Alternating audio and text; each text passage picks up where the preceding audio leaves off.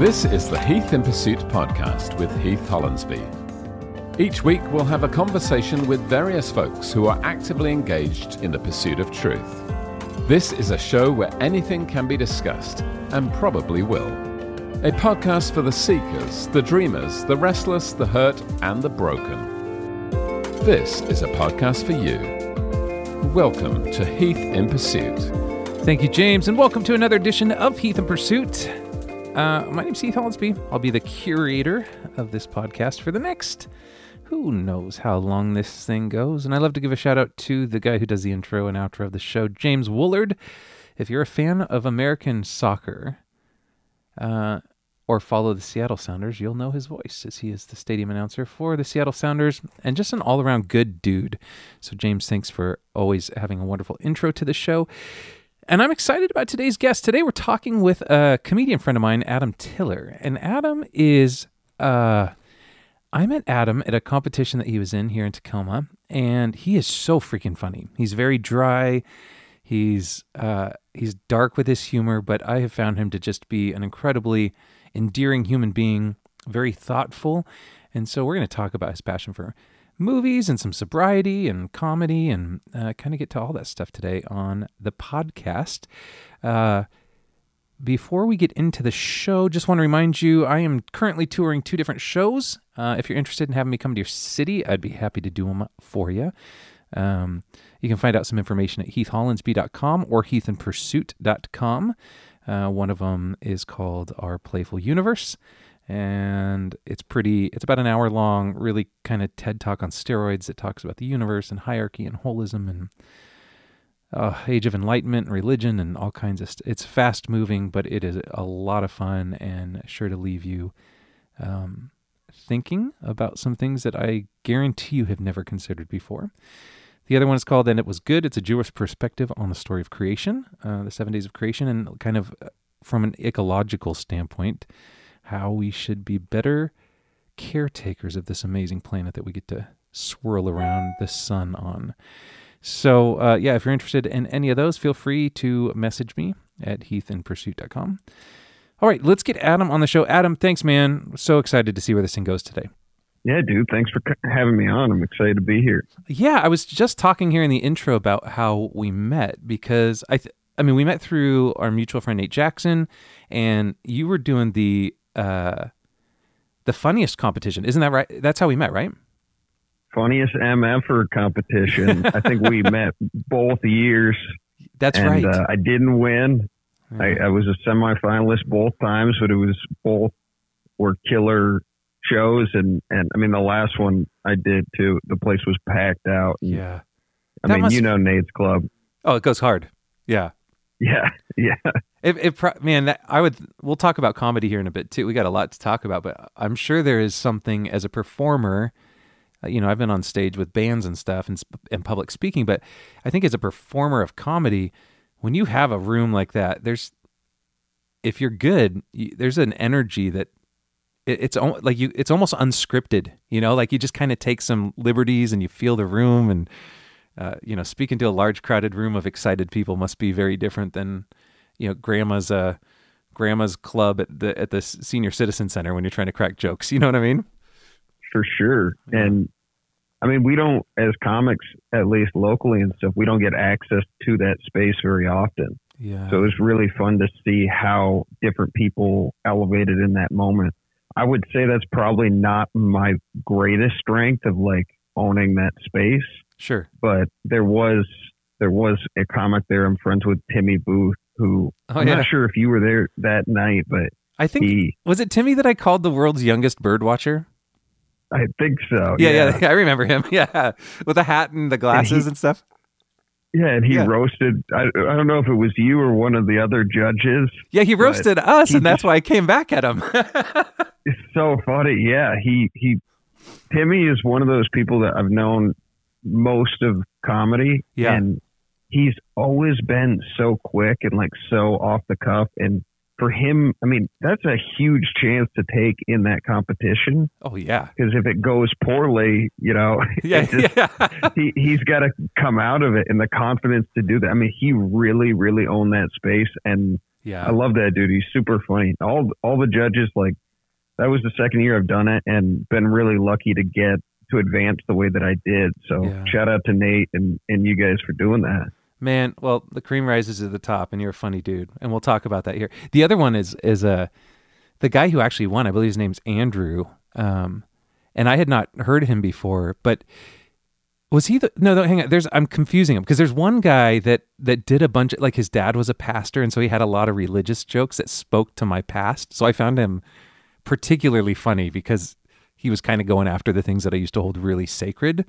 Andrew Frank is extremely talented person, talented comedian, and that's who you're talking about. Reese Green actually won. That's right, Reese Green, living on the boat. Yeah, love that dude too. He actually has done my podcast. Both those guys have done my podcast. So if you ever want to check out, interviews with either one of them, they both have great backstories, and we're very, like, there's a lot of great people in this area doing comedy in Seattle, and I think most, like, quote unquote normal people don't really even know of that, like, culture that exists. So it's pretty fun to be a part of. Oh, that's so exciting, man! I can't wait to talk comedy stuff with you. But let's start with your you're a self-declared movie nerd, right? Like, you get into cinema. Yeah, dude, I love movies. We talked about this before, but I got sober 12 years ago. Yeah. And you just have a lot of downtime, like, you go from being out every night. Sure. And then the next morning recovering from what you did the night before, like trying to find your keys or where's my car or whatever. Yeah, sure. And, early in sobriety, I didn't know how to handle social situations very well. So, books and movies and stuff were always something that definitely, like, I have a busy mind, and it's good to have things that are engaging and, like, just healthy outlets, as long as I'm not doing it crazy addictively, because that can be another, addiction. Just sitting there and, like, vegging out for 12 hours on.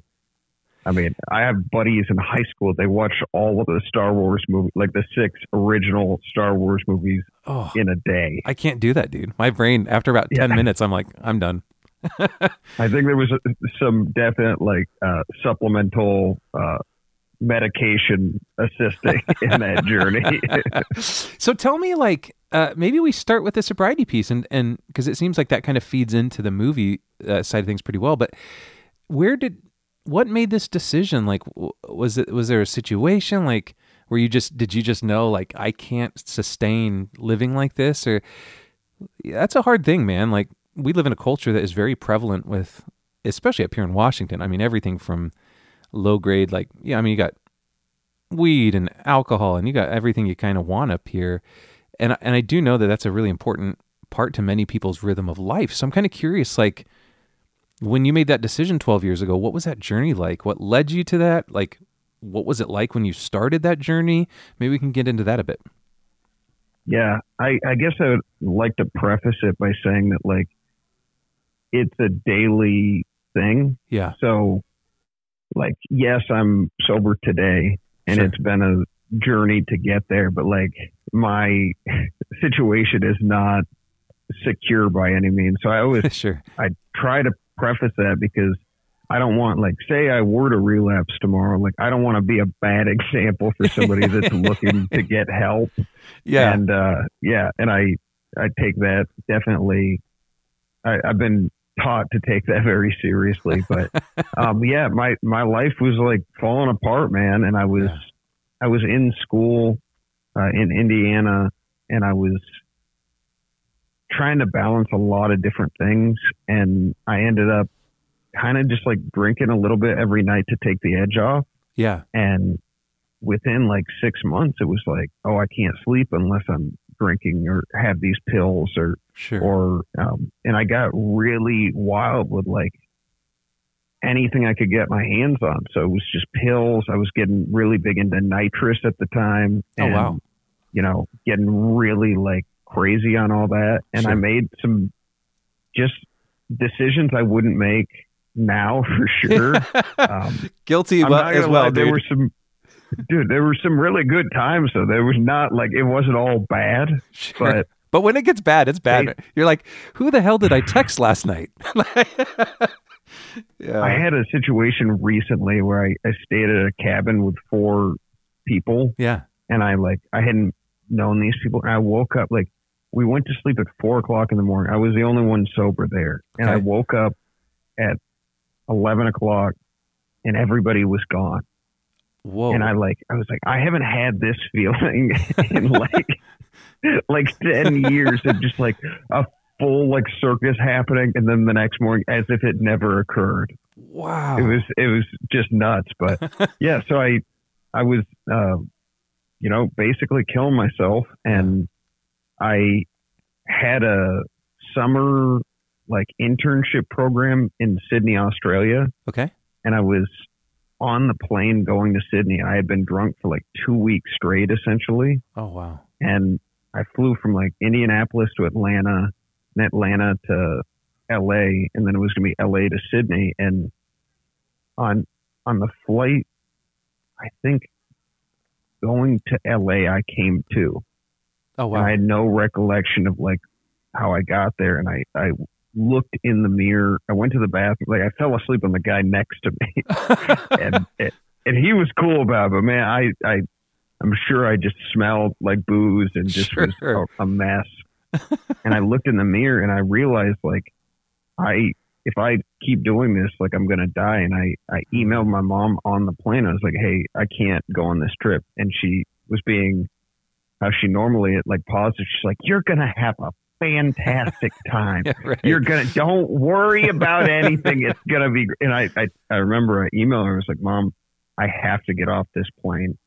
And Wow. she's like, okay, get off. And I ended up flying back to where they were at. And I tried to stay. I literally quit drinking on that plane. By the time I was on the next plane, I was drinking again. Yeah. That was how. That's how it goes sometimes, huh? Dude. It's like after every hangover, like in the middle of the hangover, you're like, I'm never going to drink again. And then that night you're like, I guess one gin and tonic's not that bad. You know what I mean? Dude, where it got to, and it's so crazy even saying it, was I would wake up and my first thought was, I'm not drinking today. Yeah. And then it was as if somebody hit fast forward and I found myself drunk. And I had no idea how that happened. Like, I remember there was one night I was in my bedroom and I was like, I didn't drink today. And I realized like I had a water bottle full of tequila in my hand and I was drunk. Oh my gosh. I know what you're talking about, dude. I did that with food too. Whereas like I did a 40-day water fast 2 years ago because it was the same thing where I was trying to eat healthy and I was like really determined to have a salad for lunch. And next thing you know, I'm at Sonic eating a cheeseburger in the drive-thru. And I'm like, how did I get from 20 minutes ago being so ready to like eat a salad and try to do healthy that I'm so out of control of my body that I drove to Sonic, I ordered, I pulled out my credit card, I paid for it, I received the food and I started eating it before it even crossed my mind that literally 20 minutes earlier I was not going to do that stupid decision. And it was really scary, man. You know, I think you hit that moment and you're like, holy crap. And you're at Sonic, dude. Like the burgers there are terrible. I know, they're the worst. They're not even good. It's not, why would you go there if you're going to have like a cheat meal? Like the food at Sonic is not good. Yeah. Today's sponsor is Sonic, by the way. And so I'm just kidding. No, I don't. The drinks are fine. I would never go there. Like if I was like for food, cheating on a diet. I know, but it was just, I was there and I was like, how out of touch am I with my own body that I literally let all this slide right under me, right under my nose. And now I'm sitting here like not only feeling gross because I'm eating a greasy burger, but also feeling like I don't have control of myself anymore. You know, so what did you do? The next day I was actually flying out to Utah to do some work with my business partner. And I remember waking up because we had like a 6 a.m. flight. And so the Uber was at my house at like 3:30 in the morning. And I was like, you know what? I'm not going to eat today. And it was the next day that I started cold turkey, a 40-day water fast, where for 40 days, I literally only drink water, like not a bite of food in 40 days. And I was like, I was going to go 41 days to one up Jesus. That was kind of my plan. Like I was getting cocky. You know what I mean? Like, yeah, I kind of did better than your God. But I was like, that could probably come with some lightning bolts or something. So, but how did you not die from starvation? Yeah. Like, I don't know, after a few days. Well, so like the first few days I actually like was really like on a health kick where I was watching YouTube videos, and I started following these doctors that like have clinics that walk people through 40-day fasts. And it sounds voodoo, man, but there's this one place in Northern California where this guy has walked like tens of thousands of people through 40-day water fasts, and like stage 3, stage 4 cancers they're going in with, and they're walking away completely healed, because essentially they're saying that your body spends most of its energy digesting your food. And so when you give it a break like that, your body enters into autophagy, which actually your cells get bored because they're not digesting food. So they go clean up all the dead and decaying cells in your body. And so there's like actual reports of people like reversing cancer, diabetes, all this sort of stuff just from water fasting. And so that was were you still like exercising and doing like living your life normally, or? Yeah, as normal as I could. It was kind of like, I wasn't, well, I mean, exercise was never really part of my life. Let's be honest. Like it wasn't, but okay. I didn't do anything crazy. Like I'd walk down to the pool with my family, and, I'd get tired, but then I'd also find like after day 6 or 7, I'd be getting 3 to 4 hours of sleep a night and waking up with crazy energy, ready to go for the day. Like it was a cool process. But it was Did your wife hate it? Well, I don't know if she was like trying to, at first she thought I was crazy, and then she's like, if you're really going to do this, you need to see a doctor. And then it went through a season of like her starting to make all these foods that I had asked her to make for years, and she wouldn't. And so like, it's Saturday morning, and she's like, I'm making homemade raspberry toaster strudels. And I'm like, screw you, lady. Like I've asked for that for 10 years, and I'm now on this fast, and you guys are all eating it in front of me. But that sounds amazing. Yeah, it was crazy. Like, but I felt so good. Like I would have kept going for more and more, but I just knew like it was time to give it up. Did it do anything like organ wise where you were like libido wise or anything that was unexpected? I don't think like organ or like libido wise. I do know that like the energy, the few things that I remember is like crazy energy. My dreams were so vivid, man, like motion picture movies every night. Like just sandwiches and like Sonic burgers and everything. Yeah. It was like everything was in like, I felt like I was in Wonka world. Like everything was colorful and vibrant. And I noticed too that I was at a lot more calm with like my kids, like like it took me a while to get angry with people, except I would notice in meetings and stuff, I would get frustrated because I felt like my brain was so sharp that it felt like everyone else was talking at like half speed. And so I'd get irritated because I'd be like, you guys are so sluggish because you guys just ate Chipotle, and I am like Sonic the Hedgehog here, and I don't have time for you guys to like, this meeting could have lasted 10 minutes, but you guys made it take an hour. So those were the big It's not the best situation to be in like bureaucracy. Like my last job I was in when I quit to do like creative stuff, I swear to God, they could make a 5-minute meeting into 5 hours. Oh yeah. Some people love that. It's just, oh my God, I cannot handle that. Where like at the end of the meeting, they do an around the room where they ask everybody, do you need anything? Do you need anything? Do you need anything? Like I'm sitting there like, couldn't we just ask the group? Yeah. What do you need? Does anybody need anything? Yeah. Instead of going one by one, like it's so inefficient. And they're like, should we schedule a follow-up? You're like, no. Yeah, exactly. A debrief to the meeting. We need notes on this meeting too. Like it just, there's something about like people in organizations where they want to like add layers of complexity to everything, which it slows everything down. Absolutely, man. I hate that. It's crazy. Okay. So I just stop talking about it's all right, sobriety stuff. But yeah, no, I finally did get some help, and it was like, you know, through a community of people and meetings and stuff. And it was, I would say, like, if anybody is curious about getting that help, it is available. It's free, and probably 90 to 95% of your experience will be different than what you see in movies and films. And like, I remember going in there and I was very standoffish. I mean, I was feral, dude. Like I like did not, I remember there was somebody that greeted me and I thought that person like wanted something out of me and shit. And they were just literally just being a nice person. Hello to people coming in. So it honestly has affected my stand up and comedy in general. Like I think I'm different from a lot of comics in that way where it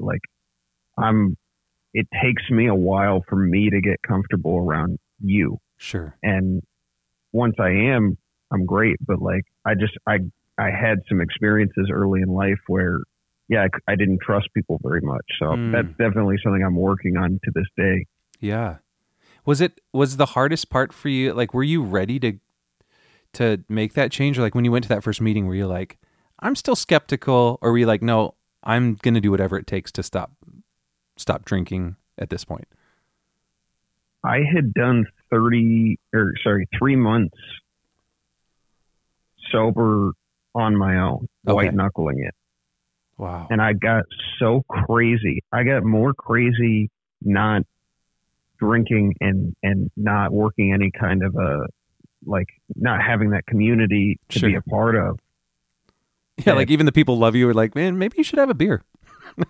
You know what I mean? Like kind of, yeah. There's a lot of like really screwed up people. They like call them dry drunks.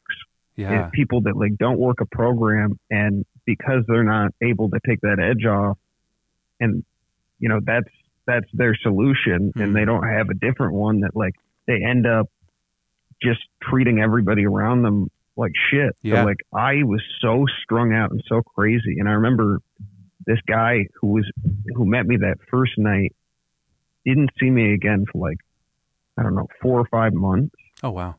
And I had gone to that like group every week after that. And 4 months later, he saw me. He's like, dude, you physically look different. Wow. Like you look like you're healthy again. And I had spent 3 months dry. Wow. So it was like literally there was a physiological reaction to me pursuing that lifestyle. Was that like a confidence boost as well? Like, did it affirm like, yeah, you're making the right decision? Having somebody recognize that in you? That's a good question. I mean, I definitely don't think, I mean, you're so raw in that first 6 months to a year of taking, I mean, it's the thing that you're using to handle all of your anxiety, you have no coping mechanisms. Sure. So you're trying to figure out how to like walk and live again. And you're super susceptible to being taken advantage of. I definitely think that has played a role in my life too, where like I've had to be in all these weird situations, and like trust is like I found myself in a situation where what am I even doing here? Yeah, sure. In and out of sobriety too. Yeah, that's fair. It's a complicated thing. How hard is it? I'm sure like you have a religious background, like you know what that's like you're around these people that you're trusting, and then you find out like, hey, maybe I shouldn't be trusting these particular people. Yeah, man. Like you almost got to earn that privilege into somebody's life. I feel that all the time, dude. I'm kind of wondering like what was it like from a social dynamic? Like, are you pretty strong-willed that helped you get over the sense of like, well, I guess I could have one beer. Did you teeter-totter much, or was it like, nope, cold turkey, I'm done? Or what happens when you're at parties and everyone's drinking, or like when you were just saying that you were out with your friends this weekend or this past, you know, when you were in the cabin, like how do you do that in social situations now? What's your go-to when you're offered something? Well, when I decided to stop, it took like, I ruined my life pretty quickly. Like it was 3 months that I went from like drinking normally to drinking and using completely. Like I spiraled hard. So when I stopped drinking, I thought initially like, oh, I'm going to just quit for 3 months and then I'll see how it works. Yeah. And then I got to 3 months and I kind of like looked around and was like, this feels better. Even though I was still pretty crazy. Like it was so crazy that I knew what my life looked like with substances in it, how bad it was. But I had no idea what life could look like without them in it. And I was like terrified. Like I thought it was going to be worse. Interesting. And it's different, but it's definitely not worse. I mean, like we said, like I woke up today, I'm not hungover.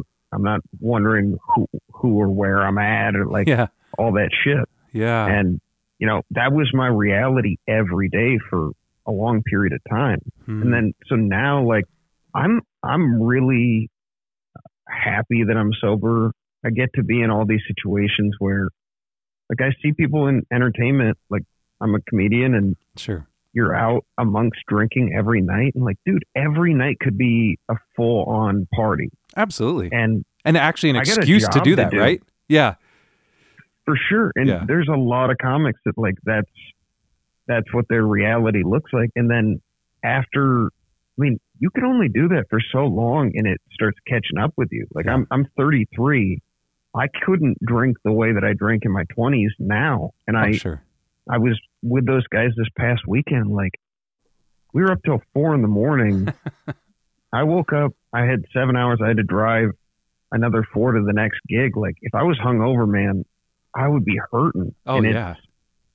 It's like, you got to take care of yourself. So that piece of it, I'm glad I don't have the calories in me from the booze and the hangovers. And like, it's just so unproductive.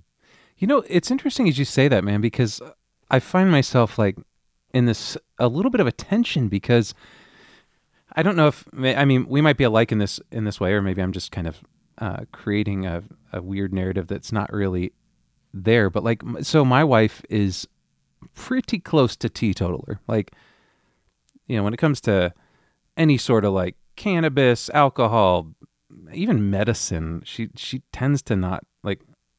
I've seen her drink maybe once or twice in my life. Like she's just not a drinker. She's not a smoker. She's nothing like that.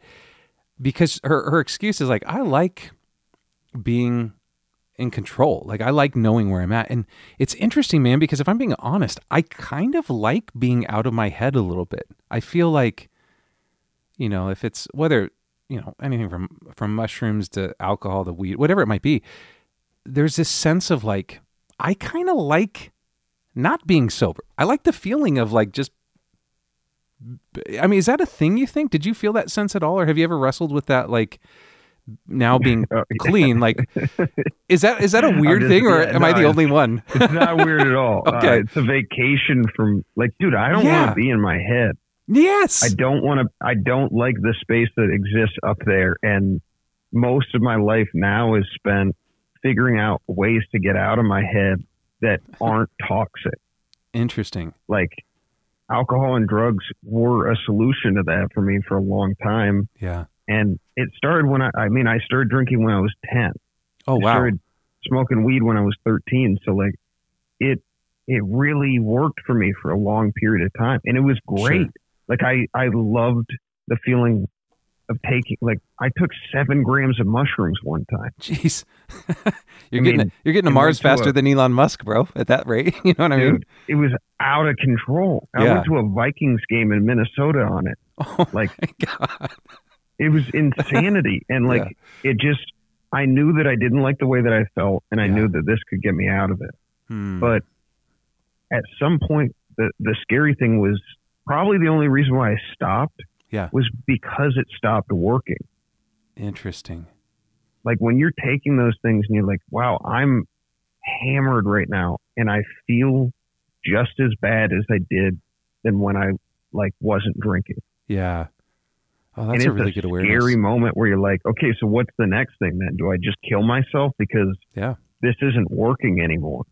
And, you know, I feel for a lot of people that are like in that loop. Yeah. And the only thing that I know is like to take that leap of faith to where like the people that have had the experience and they're not there anymore can be helpful to you and they're not going to cause you harm. Yeah. But yeah, no, I love, and I still get crazy with stuff, you know, like sure. I TV movies like we were talking about, Sudoku, like like I got a Steam Deck recently. I don't know if you know what that is. No, but it's like a Switch, like a Nintendo Switch, but it's bigger and you can play PC games on it. Oh, wow. And, dude, I logged 20 hours in like 3 days. Oh my gosh. It's your new escape. I'll get fucked up on whatever I can. It's like, it's insane. Dude, yeah, that's me too, man. I'm like, I've got the heart of a psychonaut in me. Like, I like, you know, there's the days too where you have that, not so much anymore, but like for me, it's that you get that crossfade and you're like, okay, I think I could do one more drink or like I could smoke one more little puff. And then, but that, it never leads to like this life of like, I don't need that anymore. It's just constantly that like, I think I could do one more and be fine. And then you're chasing the dragon. Yeah, you are, man. And then, you know, like you said, you're 33, I'm 39. And those hangovers, like when they start lasting 2 days or 3 days, because your body's just like done. You're like, I'd rather be dead than be doing this anymore. But it's a tough trap because it's a friend. Are so good. Yeah. Like, that's the best. The first time I was ever crossfade, I was on a cruise ship. Oh, gosh. And my buddy, we were down in I don't even remember, like St. Thomas or something. Yeah. And we bought weed down there and he had a broken arm. So we put the weed up his cast. Oh my God. This is just for if anybody's ever trying to sneak weed on a plane or on a cruise ship. Yeah. But we got so fucked up. And know how like when you're on a cruise ship or a boat, occasionally you'll hit like waves and it'll lose balance for a second. I was crossfade and that was going on. It was just like I was like peaking at the right time. It was so fucking good, man.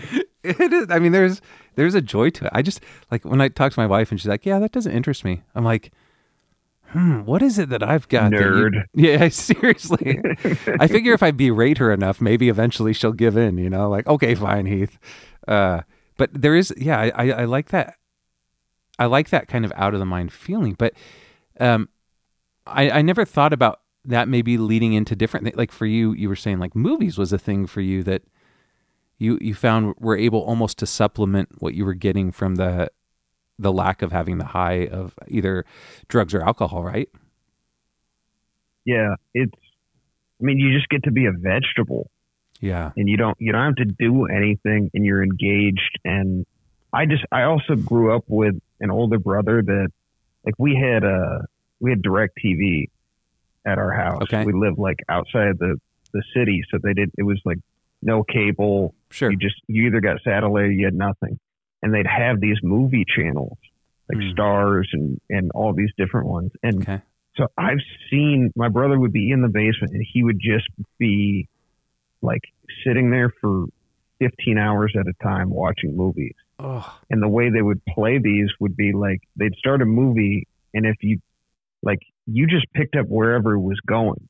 Oh, okay. Like if it was an hour into the movie, you couldn't rewind it. It was, sure, you know, the late 90s or late 2000s. So yeah. I've seen like 40% of every movie from like 1995 to 2020. But like, yeah, when I got sober, the first like big collection of movies that I really got into was like all the Hannibal, Silence of the Lambs, like those movies. But I love thrillers. I went to law school for a period of time. Oh, wow. So legal thrillers I like quite a bit. And comedy's probably my least favorite type of movie to watch. What do you think? I get so much of it. I'm out watching stand-up every night and like around people that, comedy is such a weird thing where there's a literal like this binary yes, no happening where if it's funny, people laugh. If it's not funny, they don't laugh. Sure. And you actually, it's the only like media or genre where the audience has to do something, you know, like in horror, there's no like I guess the gasp is the criteria of whether or not they're scared. But with comedy, like you can actually measure how much they're reacting, and it's also, I think there's a lot of really bad comedy.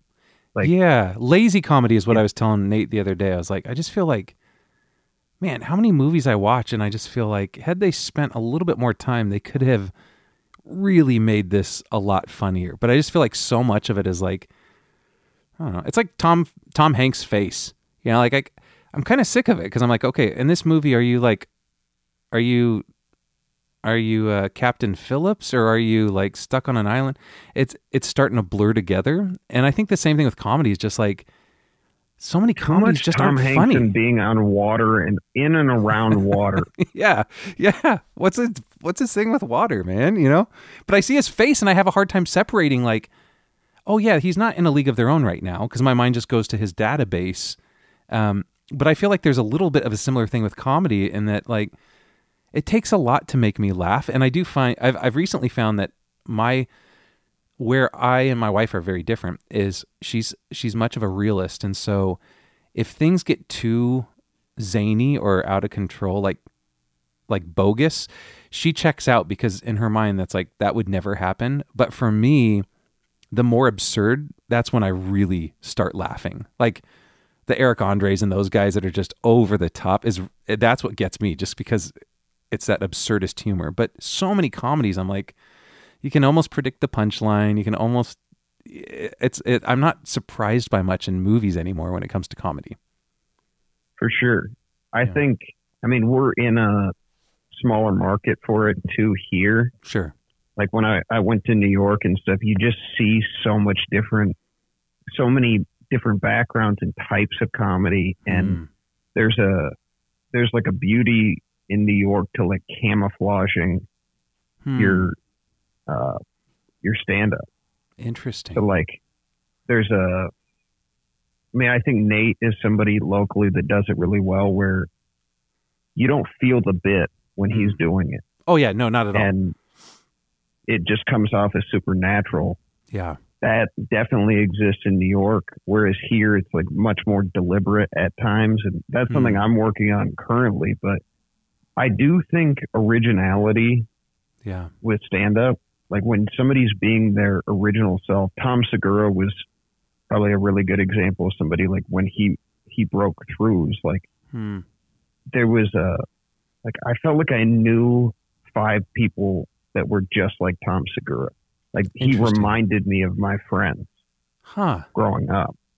And he did spend time in Minnesota, which was where I grew up, and it makes sense. But like I saw some of my life in him, and it was like there was this like alignment of what he was saying, what he looked like. It was just him being himself. It was his comedic self. But sure, I don't think there's ever a shortage of people being original. There's a lot of people in those spaces that are trying to do what sells, what is marketable, all that. And a lot of times what's original isn't necessarily the most marketable, but it is good. Yeah, you know, absolutely. It's very like Timmy Booth, who we were talking about. Yeah. I think he's really funny and very original. Yep. And you kind of have to get in a room with that guy for you to get it. You know, like you have to be there to get it. And how somebody comes in and markets somebody like that, it gets tricky. Yeah. I don't know. Like, and I'm sure he's got a lot of different skills. Maybe he's not the best example to use, but there are a lot of really funny people where it's like, how do you package this for mainstream consumers? And a lot of times I think the answer is you can't. Like you have to be into comedy to get it at times. And that's why you have people that are like comic. Like guys, every comedian, every comic's favorite comedian is this person. You know, that's interesting you say that, because I've been finding comedy's not always been a big interest of mine until a couple years ago. I think it was the connection with Nate that was really like, growing up really religious, it was kind of like those clubs are always they're swearing and they're always talking about sexual things. And so it was never a thing to go to, but man, I have found like a really great appreciation for just unique styles of humor. Like, I mean, I was watching, my business partner told me about the Bo Burnham special that he did during COVID. And I was like, I'd never heard of Bo Burnham. And Inside. And I was like, I mean, just production alone, the fact that like that is a brilliant take on comedy, man. Like it's funny. It's, and I think the best comedy, Dave Chappelle, I've come to really love. I've come to love the arena that is like unoffendable. The sense of like, we need to have a platform where people can say things. And I think, there's mean-spirited and there's not, but I think people that are, Chappelle gets a lot of crap, but man, he really does bring conversations to, or the ability to have like extended conversations about some of these deep topics to the table. And I think that's, I see comedians almost as like the way court jesters used to work, just picking up on the ironies of this whole thing. And man, we're water and dirt with like our hearts beating of magnetic impulses powered by like the sunlight from stars. And we take ourselves way too damn seriously. And I love that comedy just has the leveling platform of going like, no, let's just call it for what it is. It's very, just that statement alone about the jesters and stuff. Like, yeah, I think comedians play a really important role in our society. I don't think that they're necessarily like these, what's the saying people always say, like the modern day philosopher. Oh, sure. I don't think that's the job of a comedian. I think the job of a comedian is to be funny. Yeah. And there are times where being funny can mean that you're being divisive. I don't think most of the people that you watch that you think are very funny, where those jokes are coming from, start from a place of division. Like, no. If you're going for funny first, you might do some damage along the way, but it's with the intent of, hey, I'm saying this because it's funny, not because it's controversial. Yeah. And it's hard, man. Like, it's really hard. Everybody has their own set of circumstances that they're playing this game in. Mm-hmm. Like, it's like athletes or something. Like, everybody's built differently and we all look differently and we have different backgrounds and how we're perceived is different. But like, yeah, the real ones, when you sit down and hang out with them, like, they're on and they're super. The conversations we have off stage, they're the best, are amongst comics. Like, I was doing this competition, the Seattle International Comedy Competition, and one of the guys was he's like a 20-30 year comic, right? He's hosting the thing. Oh, sure. And I don't know him. And there was another guy that was in line. We're waiting to go on stage, and I like just completely fucking around, like totally as a joke. I say to one of the other guys that I know, is like, oh, I just jerked off in the bathroom. I always do that at least twice before I go on stage. Sure. And this other guy who's been doing comedy for 3, he doesn't even know me. And he turns and he goes, I usually go for 3. And it's just, without missing a beat. Constant, like, how much can you keep pushing the joke constantly?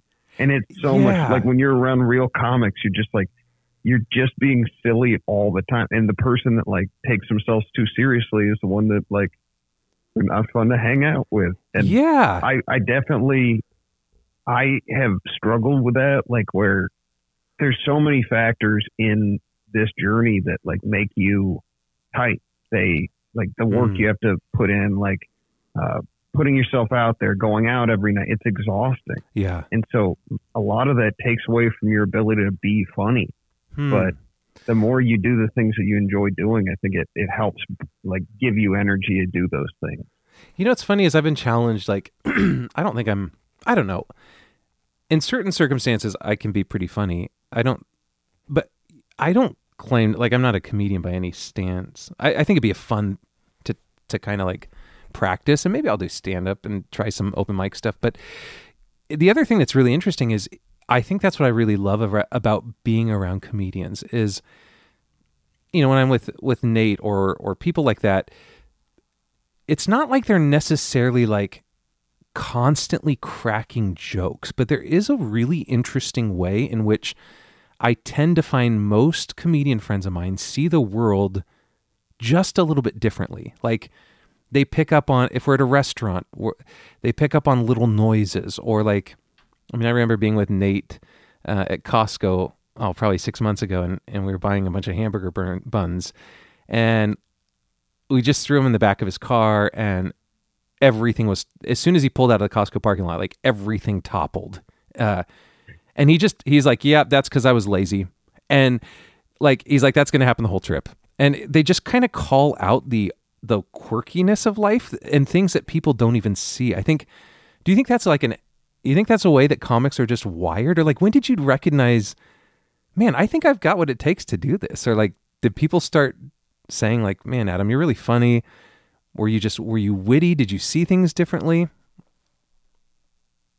I mean, he in particular, I got nothing but respect for that dude. Like he's very funny. And I mean, he's had moments where he just like, he gets me laughing. So, I mean, oh yeah, I record all my sets and like he would grab my phone, like as I'm coming off stage and he'd say some like funny shit into my into your phone. Yeah. And you don't know till you watch it back. I wouldn't hear it. Yeah. I listened back the next day and he's just saying some hilarious shit. He's just they're like kids. Yeah. Constantly like, playful. It's ridiculous. And when you get us in a group together, it is so much fun. Oh. I don't know though. I know what you're talking about. I do know like the first time I really like knew that I had something was I was sitting in this row full of people at my day job. Okay. I was like, every day I was just like making every one of them laugh. And I hadn't really spent that much time. Like we sat together. It was like 10 of us. And I hadn't made that many people like laugh on a regular basis. And I realized like, oh, people think I'm funny. And I always kind of kept to myself. So I know I always made myself laugh as a result of like some trauma. And I was trying to like soothe myself. Yep. Like growing up. Yeah. And I figured out how to like share that with other people. But yeah, everybody's sense of humor is kind of different. And I have a super dark sense of humor too. Which I love. When I introed you on before we started recording, I introed you and I said, he's really dark and he's also very dry, but I think that's it works for you, man. Like because I'm the same way. Like I was really big in this personality profile called Enneagram for a while. And this number that is assigned to you, it talks about like kind of what motivates you in the world. And I tend to be more melancholy as an artist. I'm prone to see the darkness of the world. And the way somebody described it was, they said like Enneagram 4s, which is what I am, are able to sit with all the suffering and darkness of the world and not need to fix it. And I just thought like, I know a lot of comedians that create incredible material out of really, really dark spots. And I think people recognize that. I mean, you got the Robin Williams, like you got a lot of these guys are really funny, but they're also really troubled. And I think that actually, it's almost like the pressure cooker to create good comedians is being able to go out and navigate the darkest spots of humanity and come back and say, oh, it's not that serious. It's more playful than we thought it was. Yeah. And I think you have to go through those things in order to be able to do that. Like I was 3 months sober and one of my best friends hung himself. Yeah. God. And I just like, it was like, I spent every day this summer that I got sober with that dude. Yeah. And I love that person. I was with his mom like that week and she's like, I don't know how I'm gonna like not get through this without medication. And sure. And like it influenced how I see the world. Yeah. And so when things are really bad like that, like you'll be sitting with that family member, and then something will come up about that person and it'll make you laugh. And it's like these weird blurring lines of like sadness and comedy, and that like gallow humor that does exist when you're really sad. And so like, it's not that I think when I started, I was a very like shock humor appealed to me a lot. Sure.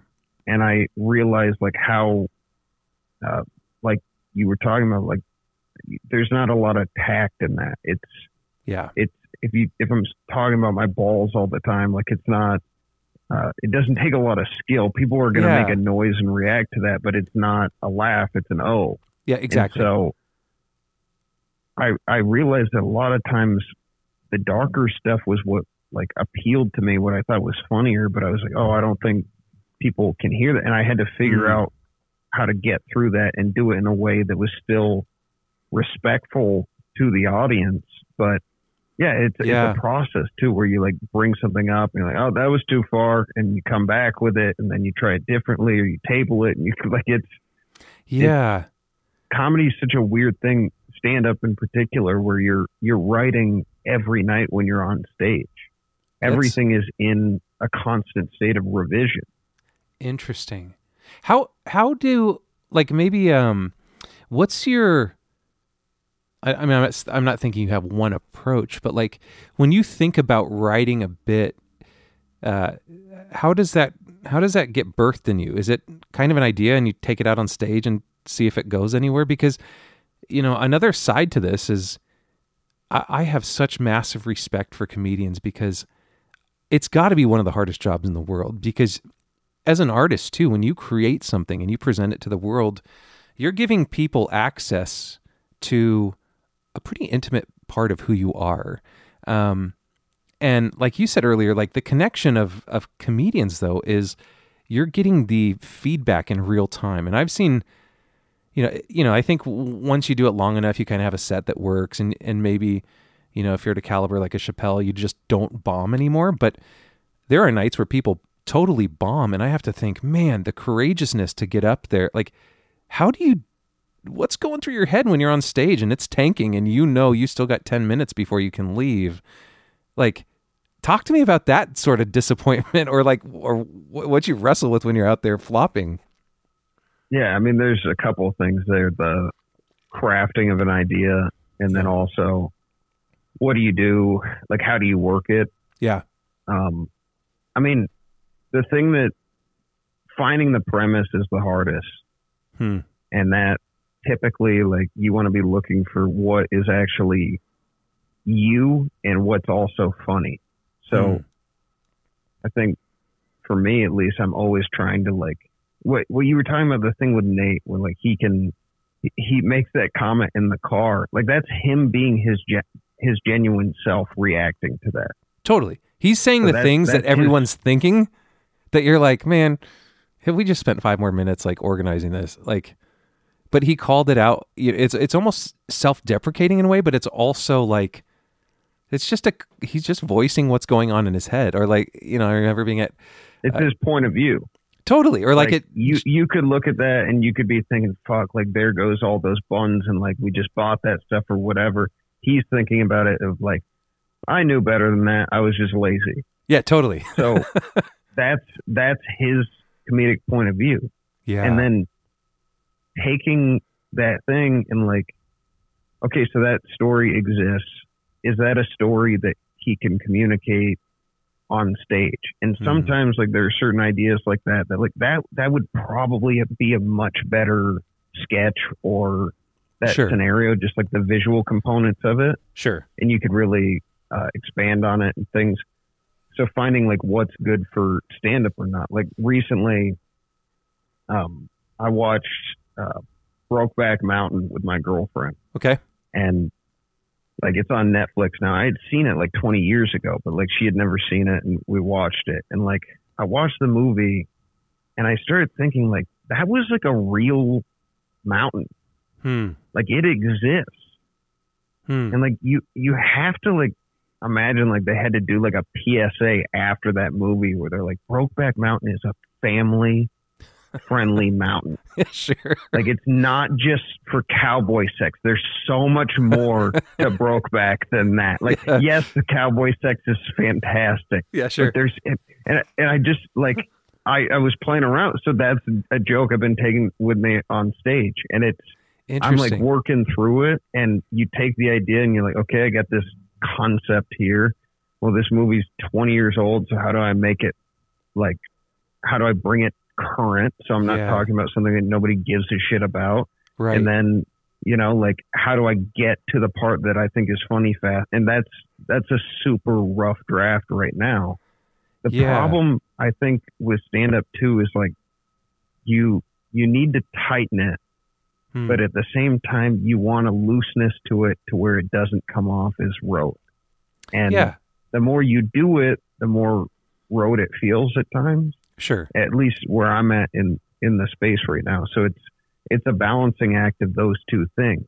And then once you have, say that joke gets flushed out completely, and it's like 2 to 3 minutes. Sure. And, like, you have that in your arsenal, like, you're playing a different game than somebody that's, like, brand new. Because you have, like, oh, I have this button, like, I can go to all these different things. So if I start losing the audience, like, I know I have this in my back pocket. And then there's some people that are like, it has nothing to do with the material. They could take you on a 10-minute spiral about nothing and then win you back over in a half second. So there's definitely, like, a craft of just, like, working with the audience and having the confidence. And some of it's, like, just God-given talent. Like, comics are like athletes. Like, we're all born with different gifts, and, the more you work them and stuff, the more you can harness it. And it's crazy to see when you see, like, a lot of different types of comedians. Like, wow, this is wild. Yeah, it's interesting you say that, man, because I didn't really recognize that until, my background's in music business. And so when you go out and do a concert, it's the same show. Once you have your set list and kind of, before you start a tour, you go into rehearsals and you create the set list that is going to just rock. And then you get on the road, and after the first couple weeks, you're like, okay, this isn't hitting like the way we thought it was going to in a warehouse. And so you kind of take the audience reaction and then redo the set. And then eventually 2 to 3 weeks into the tour, you've got your show. And I've seen comedians do the same thing. I've seen comedians in Portland and the next night in Seattle, and it's the same set. But then there are those people that, the two that come to mind, I mean, Nate's one of them, but I think one of the masters is Tony Woods at this, and that he's got these jokes and these stories, but I've seen Tony Woods now, like when he's in town, I'll go see every set he does, and they're all completely different. They're the same parts of jokes, but they're so interchangeable. It's like Mr. Potato Head, where he can go, okay, the punchline of this will also work with the setup of this joke. And so he might flip-flop them around. Or I've seen Nate, in a room where one of the jokes that is a go-to just isn't hitting right, and I can see him almost jump ship in the middle of the joke and use a punchline from another joke with a similar topic without it feeling like he did two totally different songs. You know what I mean? It's kind of like, the chorus will fit the bridge. He's a monster. Tony Woods is like a freak. I heard a story about him recently. A comic that was in the competition with me this year told me that they were in Australia and they were at this random open mic on the beach. Okay. And Tony Woods was like at this festival, and he came to the open mic, and the guy like running the mic had no idea who he was. No way. And he tried to, Tony's like, can I get up? And the guy's like, the list is full. And so Tony sat in the very front row and watched the entire open mic and paid attention to every comic with a huge smile on his face. Yeah, with him being here at the club in Tacoma, I've gotten to spend some time with him, and he's a genuine dude. He's also a genius. Like, I remember talking to him. I'll tell you some stuff afterwards, but I remember talking to him, and I said, man, Tony, last time you were here, man, you made up this joke. And it was it was really funny because it was very specific to Tacoma. Like you could tell he wrote it while he was here. And I said, that was one of the funniest things I had heard in a long time. And he's like, oh, I forgot about that. Yeah, I'll do that bit. And he gets up on stage. Was it about the bike rider? No, but that was a good one. No, this one was about the seals floating in the water down at Ruston.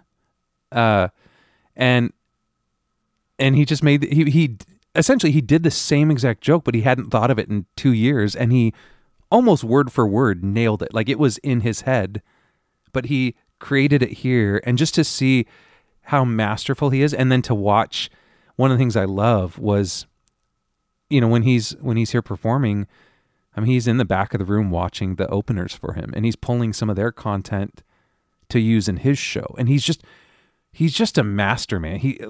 I don't know if there's anyone that is as funny to me as far as mannerisms. Like his punchlines are great, but there's a quirkiness and an endearing quality about him that is just magical.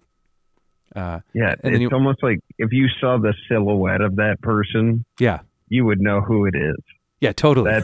That's almost like a marker of like a good comic is like if you saw their silhouette, and I've heard the same thing about like skateboarding. Like it's just they're very, you know, exactly the delivery, what they look like on stage, all of that. It's just them. Yeah, and then I've noticed that too, is that, you know, I do think comedians tend to find a bit of a shtick that works for them, right? Like, but it doesn't feel like actors in the sense, like you see a guy like Tony on stage and you're like, man, I know he's not far off from stage as he is. He's not like that in person, but he's also not like that in person. Or you see Nate and there's elements of their humanity that really shine through of like, you know, if you're a darker, like your comedy on stage also, I mean, it's not like you get up on stage and you're a totally different person. You might use like, man, if I know I'm dark or dry, I'm going to be overly dry because that's kind of the shtick. Or if I'm goofy, I'm going to be overly goofy. So I do think there's also that sense of like, you can really fall in love with comedians based off their personality type or how they are. You know what I mean? Like Fred Armisen, sure. He's one of those guys where I'm like, I hear he's an idiot in real life. Like I hear he's a jackass and just a jerk, but there's very few people in the world that when I watch will have me like crying, laughing like Fred Armisen or like Mike Myers can do to me. Like you turn on. Dude, It's Always Sunny is the thing that gets me probably the hardest. Really? I was watching it last night and the episode, I don't know if you've seen the episode, the court case of that. Oh, where probably. Like it's been a minute. Lawyer that has small hands, but he puts on big hands on his hands because he's insecure about his hand size, and he keeps talking about his hands. Like the whole episode is basically turns into this discussion of this guy's hands. That is wild. It's such good writing, like the bones of it, and there's great acting in that show too. But sure. Like a great comedic premise to me is just so fucking good. Like I heard this Conan, I think it was Conan, he was talking about being on SNL and writing. Okay. And there was this sketch that they wrote for James Bond. Like they were doing a parody of James Bond where he like went to the villain's lair, but the lair wasn't done yet. So like, it's like under construction. Mr. Bond, I wasn't expecting you yet. Over here is the Shark Tank.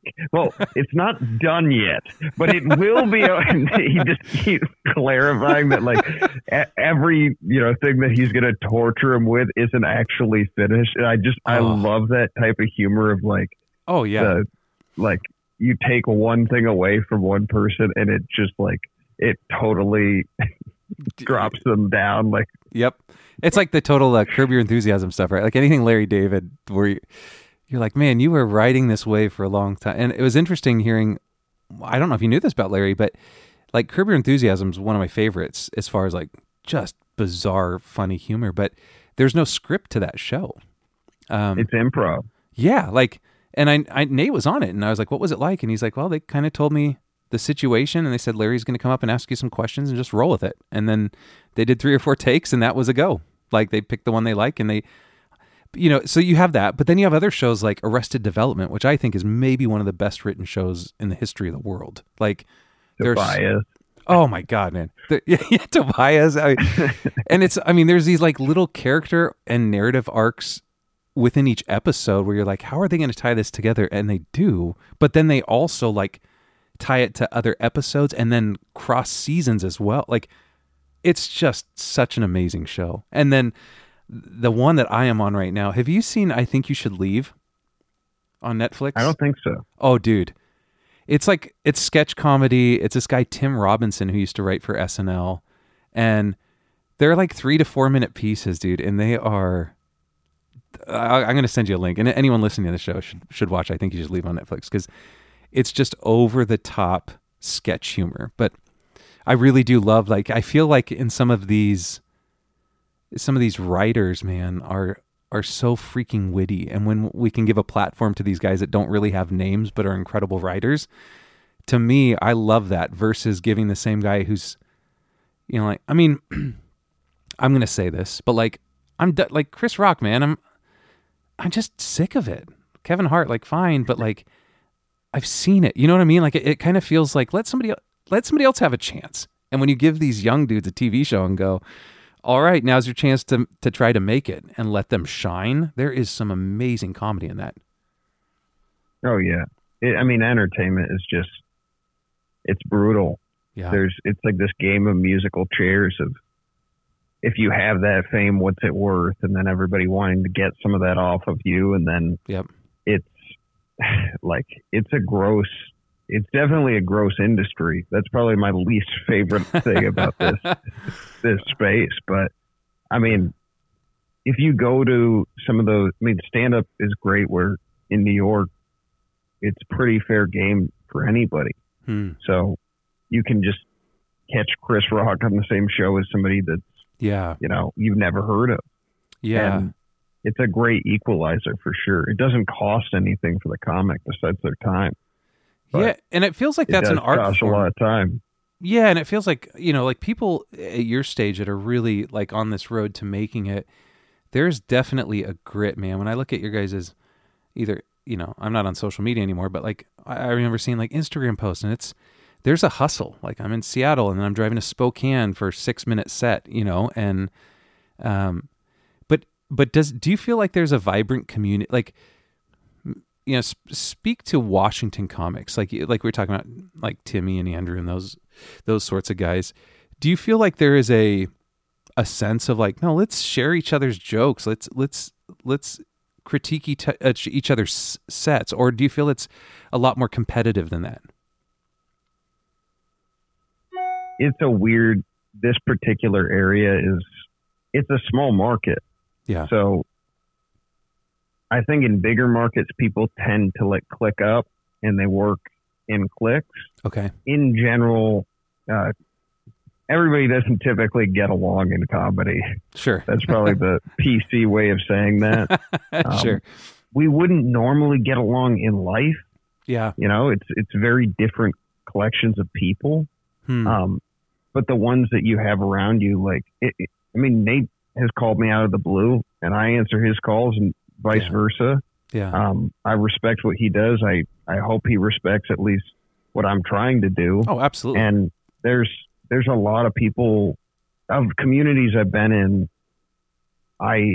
There are few that have this many people who are helpful. I think some of that is based in order for you to move forward, you need somebody to help you. And once somebody's helped you, you owe it to that person to pay that back to the next person. Yeah. So there's definitely a respect that exists with that. And you don't want to be somebody that doesn't pay it forward. Like that's, your reputation matters in this space. And like, I learned that just from like having so many comics on my podcast, like people that are really successful. They're like, oh, so-and-so helped me and so-and-so did this. And like, it is necessary to work with others in this space. Yeah. That doesn't mean everybody's going to be best friends. Sure. If there's another comic that you can help and they haven't done you or somebody you know wrong, you should do that. Yeah. And Nate's created a space for a lot of people to do that. So I wish that I could be down there more, and I hope he knows that. I live in Everett, so it's with traffic, it's pretty brutal for me to get down there. But the times I've been at his club, it's been wonderful. Oh, it's so good, man.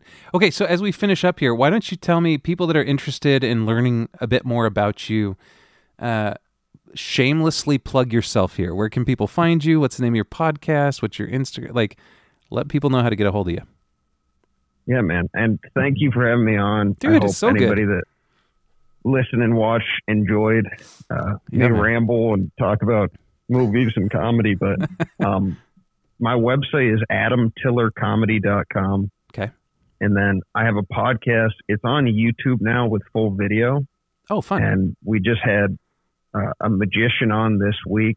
I talked to a bunch of people from different walks of life, and they tell personal stories. And I've had comics and musicians. I've had NASCAR drivers and people from reality TV on there. Oh, wow. So a bunch of different types of people come on. Nate's been on there too, but the podcast is called Fadam and Friends, Fadam and Friends. It's on YouTube and wherever you download podcasts. Awesome. And then I'm on Instagram. Adam Tiller is my name, but it's atil55. I refuse to get rid of my original Instagram to do a comedy account. So Surferboy97. It used to Tillerboy28 was my old AOL one, but I think that was taken. So I appreciate you having me on. Absolutely, bro. Like, it's been a lot of fun having you here. And I would encourage all listeners to go check him out, Adam Tiller. He's really, really funny and just an all-around really good dude. So check him out, adamtillercomedy.com. See you next time. Thanks for listening to this episode of the Heath in Pursuit podcast. We look forward to being back with you next week. For more information on the various works of Heath Hollinsby, please visit heathinpursuit.com.